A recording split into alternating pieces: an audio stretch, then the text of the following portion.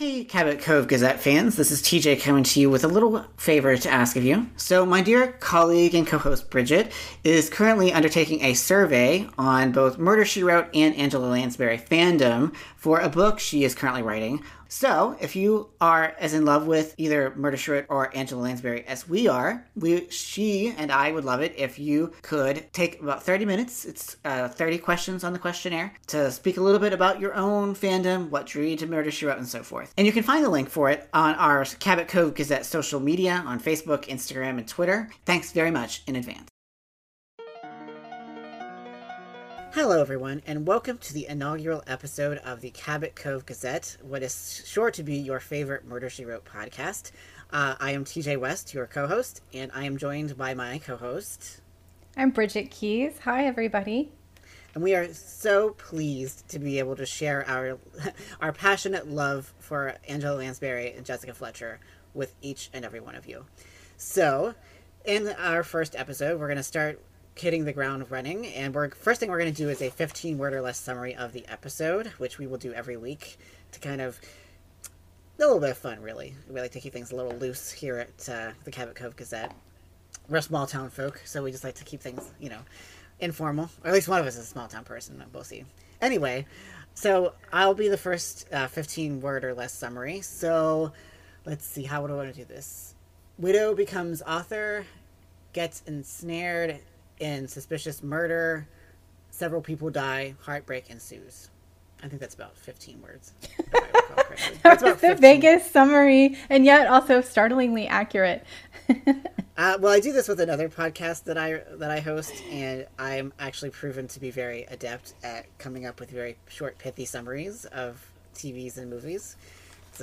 I'm not very brilliant about some things, but I am a good summarizer. So you left out mistaken identity, though. Mistaken identity I did forget so important to this one and to the next episode in this series.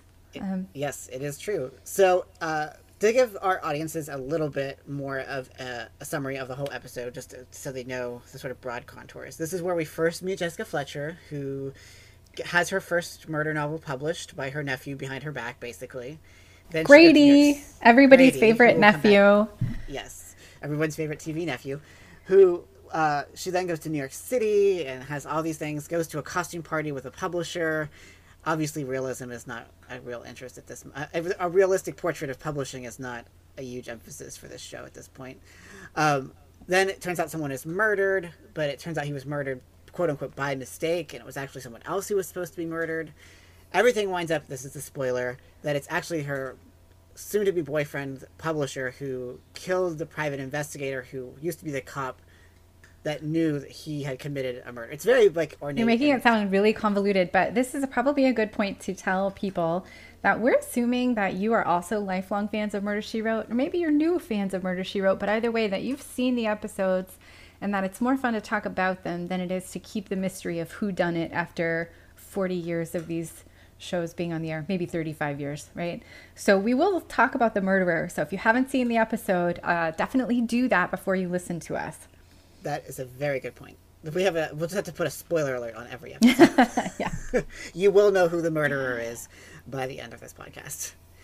And so, as it turns out, Jessica, confronts him, and then in a little bit of a twist, you expect, if you have watched many episodes, you would expect him to try to, kill her because that's how many episodes end. But in fact, he's like, I would like to turn myself in, which is kind of nice. It's a nice way to begin the show. And which actually leads into the first thing I wanted to talk about, which is how well this episode sets up the established universe of Murder, She Wrote, but also gives us a sort of softer side of Jessica, a more emotional side than we sometimes get in later episodes in later seasons. That we get this sense that she really does kind of have feelings for this guy, whose name I can't recall right offhand. But Preston Giles, of course, because he comes back in The Return of Preston Giles. That's right. So, it's clear that, she does have feelings for him, and it really does break her heart to have to, force his hand to confess his crime. So that's it's kind of an interesting way to start the series, because we're told from the first few minutes of the episode, and we're talking about this as one episode. It's divided over two parts for syndicated reruns. But for the first few minutes, we're told that she is, like this lonely retiree widowed woman, and we see her alone doing all of her stuff, but also surrounded by friends, but no romance, right? And then so much of the episode is about this obvious chemistry she has with Preston Giles.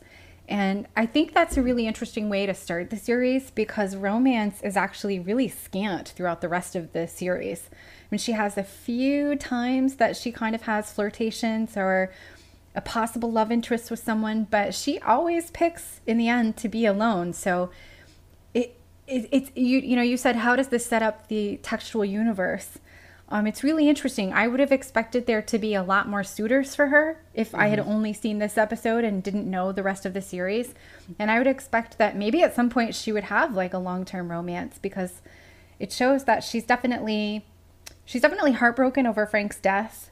And she struggles to think of herself with someone new, but she's interested for sure. She's definitely interested. And that's not something that happens, you know, in later episodes. Right. And one of the other things that I feel that just I need to talk about is just how charismatic Angela Lansbury is as an actress. Like, as a star, she is just tremendously charming. Like, she exudes a certain kind of warmth and generosity of spirit that I think is key to Jessica Fletcher's personality. And it's certainly one that Angela Lansbury has exhibited before this point, you know, as Mame, for example, or as Eglantine Price in Bedknobs and Broomsticks. But it's like, this is sort of a testament to how skilled she is as a performer. I mean, this is a woman who has been in film and television and theater, and I felt like I needed to say that at some point in this podcast, and I'll gush about her repeatedly, just because I think she deserves the accolades and the adoration that she has among her devoted fans. And I mean, there are a lot of people whose introduction and most formative memories of her are through Murder, She Wrote, and there's a good reason for that. Not just because it was so, you know, enormously popular, but also just because she is so good and so skilled in the role. Yeah.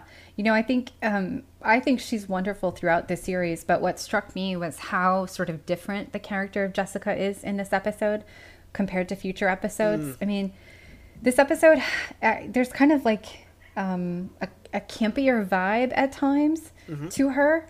Lots of exaggerated facial expressions. There's the whole like shtick with the train station, right? She's constantly showing up at the train station in Manhattan to make her way back to Cabot Cove, and then something happens and she doesn't get on the train. I mean, it happens like 4 or 5 times throughout the episode. She's just goofier, I think. And we do see that in a couple of the comedy episodes, but mostly I think what I remember about her and what I see in other episodes is just how like sort of mature and serene and gentle she is. And that's what I love about Jessica. But this episode gave me a nice opportunity to appreciate a Jessica who's like goofy and quirky and charismatic in that way. Yeah, and there's some moments of physical comedy, like when they go to the office, and then what's her name almost catches Ashley them, and so Vickers. Jessica's like hiding in the closet, like, you know, her eyes are opening up with like wide. But it's just, again, so, you know, it's just a testament to Lansbury's skill as an actress that she can move so effortlessly between comedy and pathos and, you know, sleuthing. Like, I think that's really a testament to how skilled she is. But speaking, I mean, it's not as if she's alone in her skill, because one of the things we were talking about in the pregame is just the embarrassment of riches that we have in terms of the cast. Like Brian Keith, who's well known to audiences by this point for any number of things, both television and film related.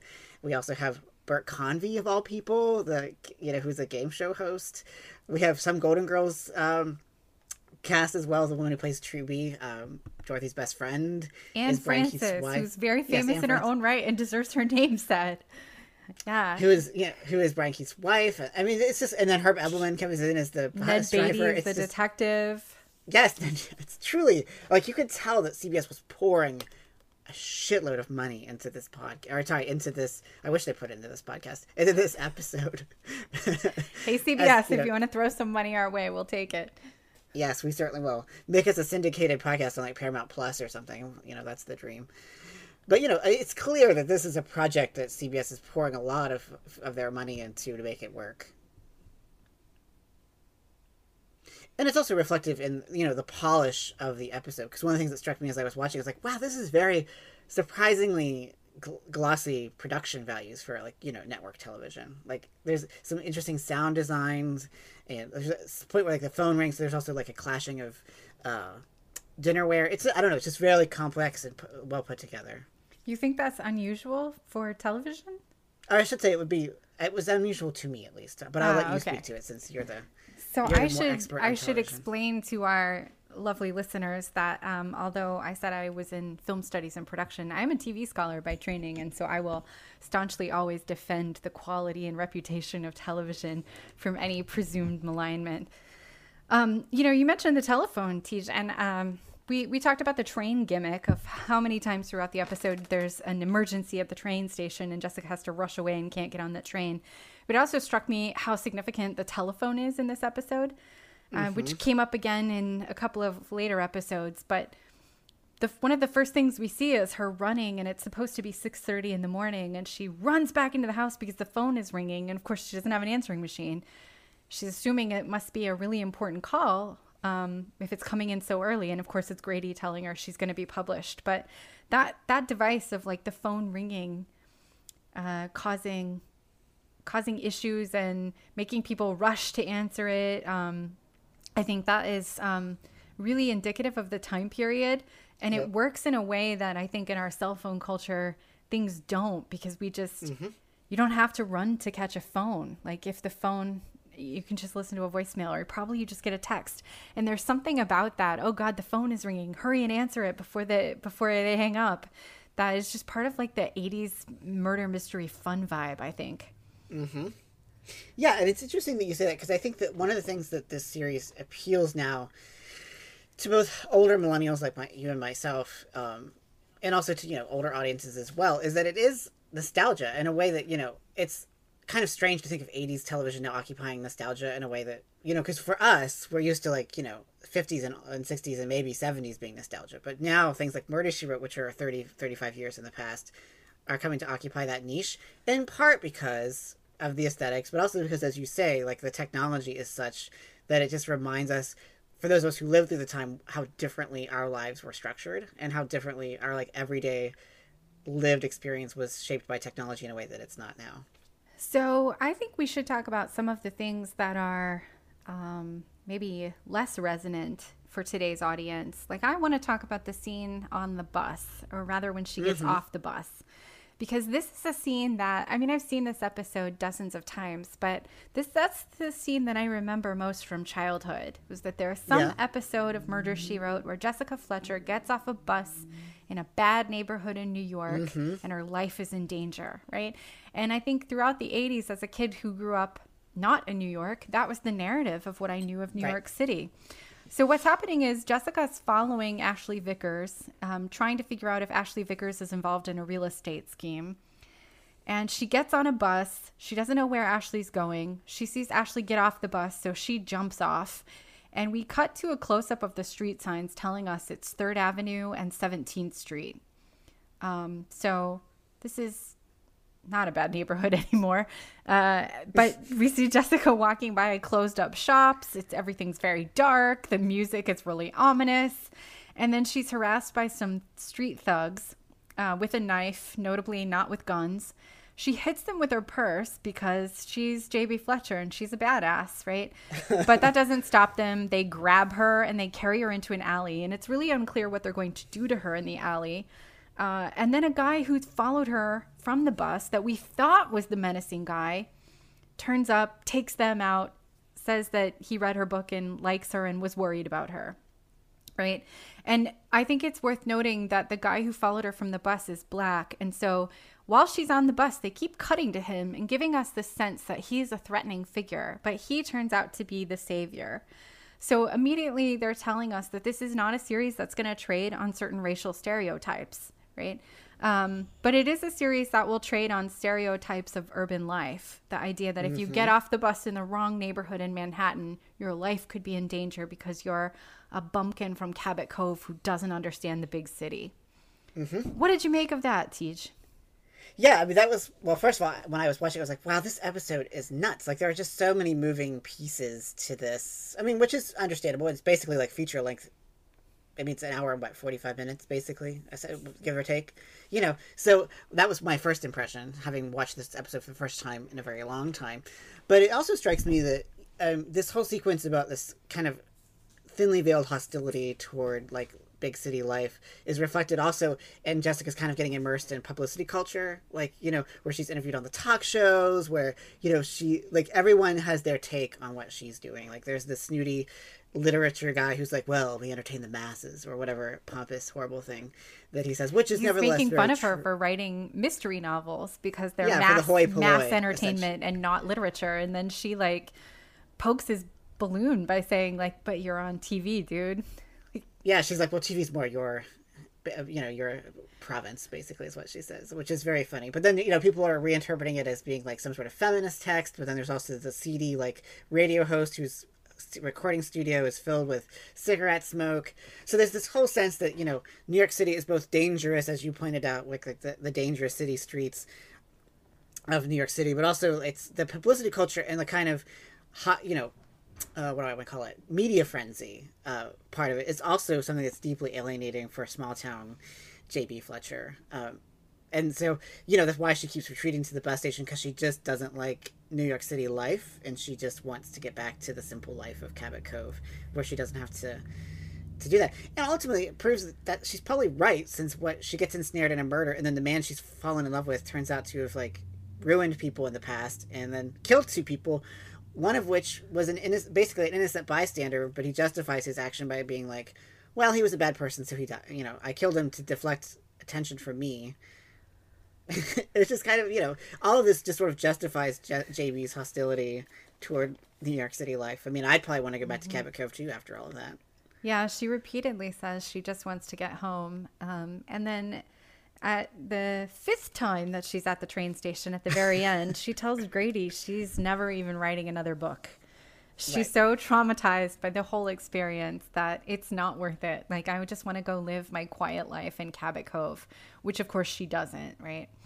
Mm-hmm. She's going to be a very famous novelist. And then later in the series, she even takes an apartment in New York. So she proves that she actually does understand urban life quite well. She's really street savvy. Well, let's talk then about, since I alluded to it a little bit, let's talk about the actual, like, structure of the murder. Since, I mean, obviously the pleasures of Murder, She Wrote aren't just about who's going to be guest starring this week, or how what scrapes is Jessica going to get into, but also the kind of, like, weekly mystery model. So I was wondering if we could maybe talk a little bit about it, because so much of Jessica's, like, sleuthing ability relies on these chance moments or chance things that she overhears, or slip ups that someone makes, that she, like, then there's a happenstance that she sees something or hears something or reads something in the newspaper that triggers the memory. And I just wonder if we could maybe talk a bit about the sort of mechanics of murder. Right? Usually about 45 minutes into the episode, she sees something or someone says something and she has the aha moment, and then we get the quirky little music that tells us she's solved the murder, right? But usually she has to prove it still. Yeah. So this And tells it's us that usually someone her being like, powers of deduction are more significant than necessarily police skills, where police skills would be all about building a case based on evidence first, right? Her deductive reasoning is what leads her to solve the murder, and then she has to worry about how to prove it afterward. yeah, and I mean, you know, of course, this episode really nicely sets up the model of, like, the bumbling and or hostile police chief, or, you know, detective who, you know, thwarts Jessica's efforts. Although, you know, in this case, the police detective is not necessarily antagonistic, but he is definitely not particularly skilled either. He's bumbling, but he notably says, like, oh, could you please come help me? I've got more crimes to solve, you know? So it also establishes in the world of the series that Jessica will always work with law enforcement, which is kind of an interesting thing to watch in, I think, today's political climate.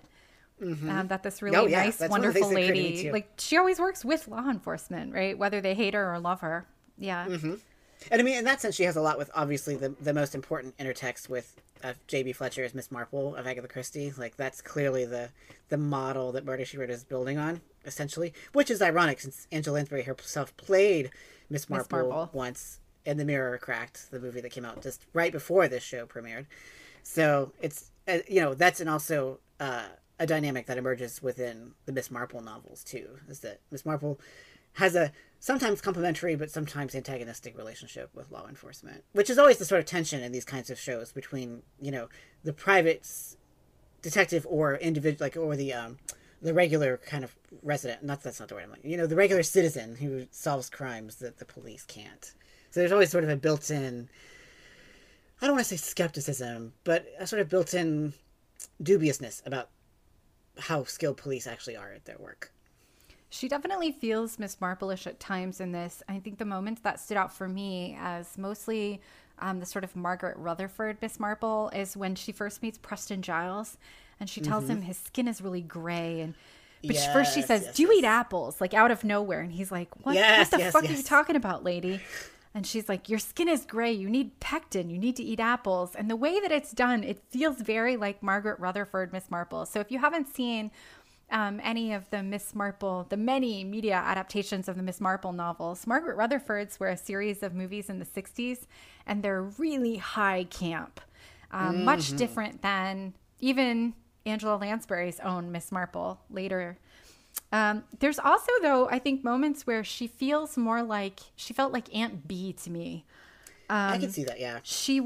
It was when she was being interviewed on TV, and she's a couple of times, people are saying like, "Wow, you're this famous published author," and she has this moment where she's, "Oh, I never dreamed my book," and I just got this like Aunt Bee from the Andy Griffith Show vibes, like, "Oh, Andy, how could I ever," Like, yep. I'm this sweet little old lady from a small town. I just bake pies. Like, I never imagined this whole life happening. But I think that we also should remember that Levinson and Link, who created this show, were the creators of Columbo. And Columbo was a series in the 70s that, it was known for not being a whodunit. Murder, She Wrote is a whodunit. We don't necessarily know the murderer until the end. But Columbo, we did know who the murderer was, and usually Columbo knew immediately too. And so it was an hour and a half of him figuring out how to entrap the murderer. How is the murderer going to slip up, right? So like Jessica, he always used deductive reasoning over evidence usually. And I think we see that same kind of savvy in her, that she's really smart. She's actually the smartest person in the room. And what works is that people underestimate her.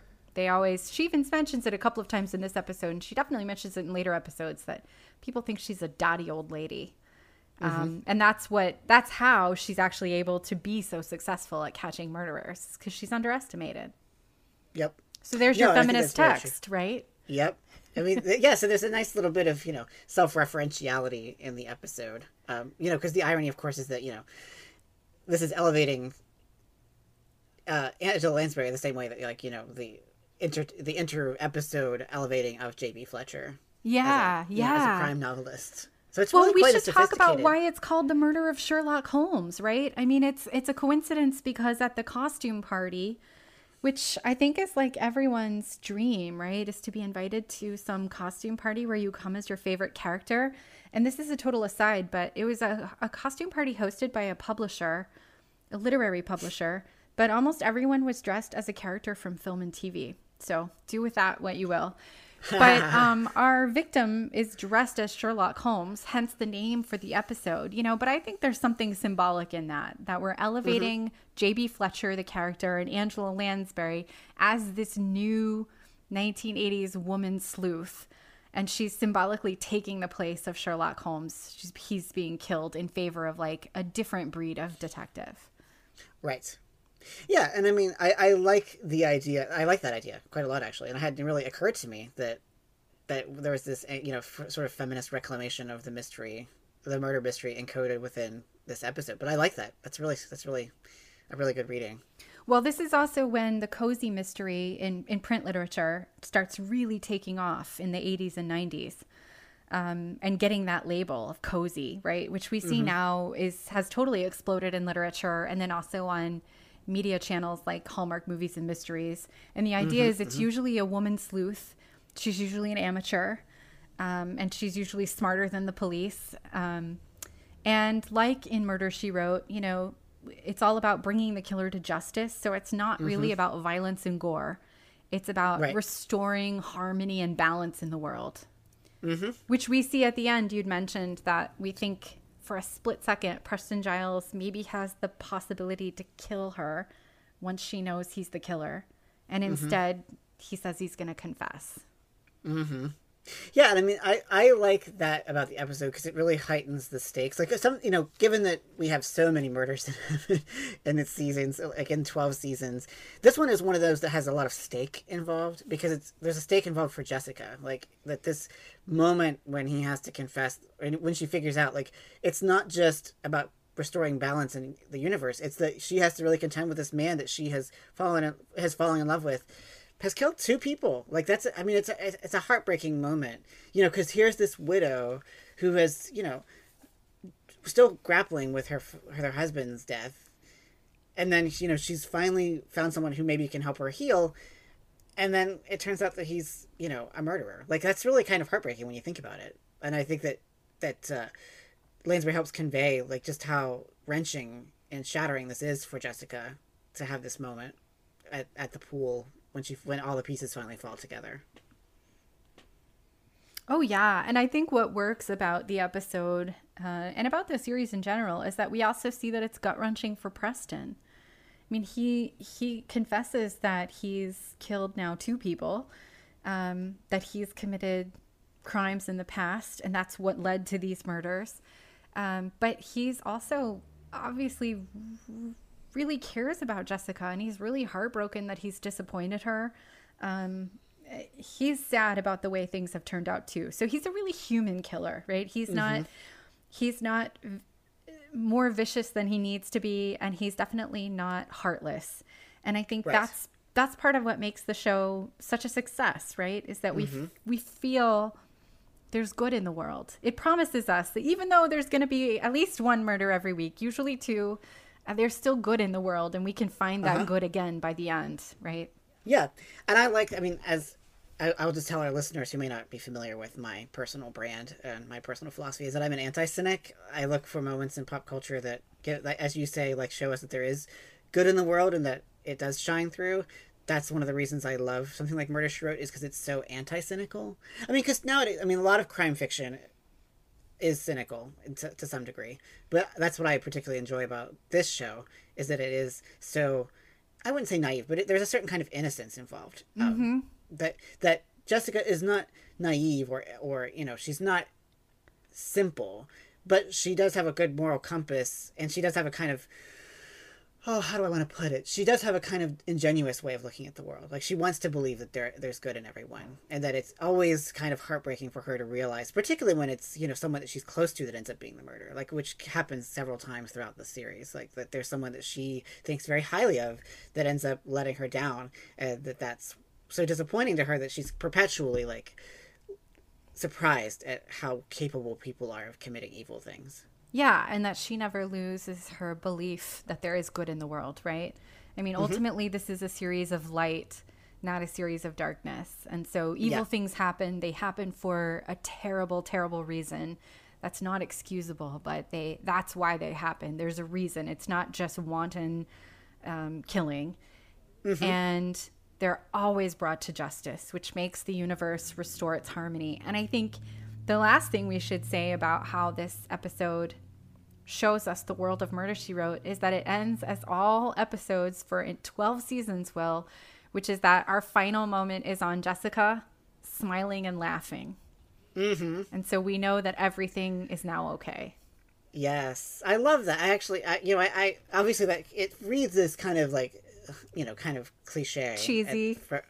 Cheesy, yes. It reads as cheesy for us in our more cynical television age that we currently live in. But I like the idea that there's that moment of, because it always freezes too. Like, that's the convention of like a lot of 80s television is like the freeze at the end. So there is that moment in which happiness is itself, solidified, if you will.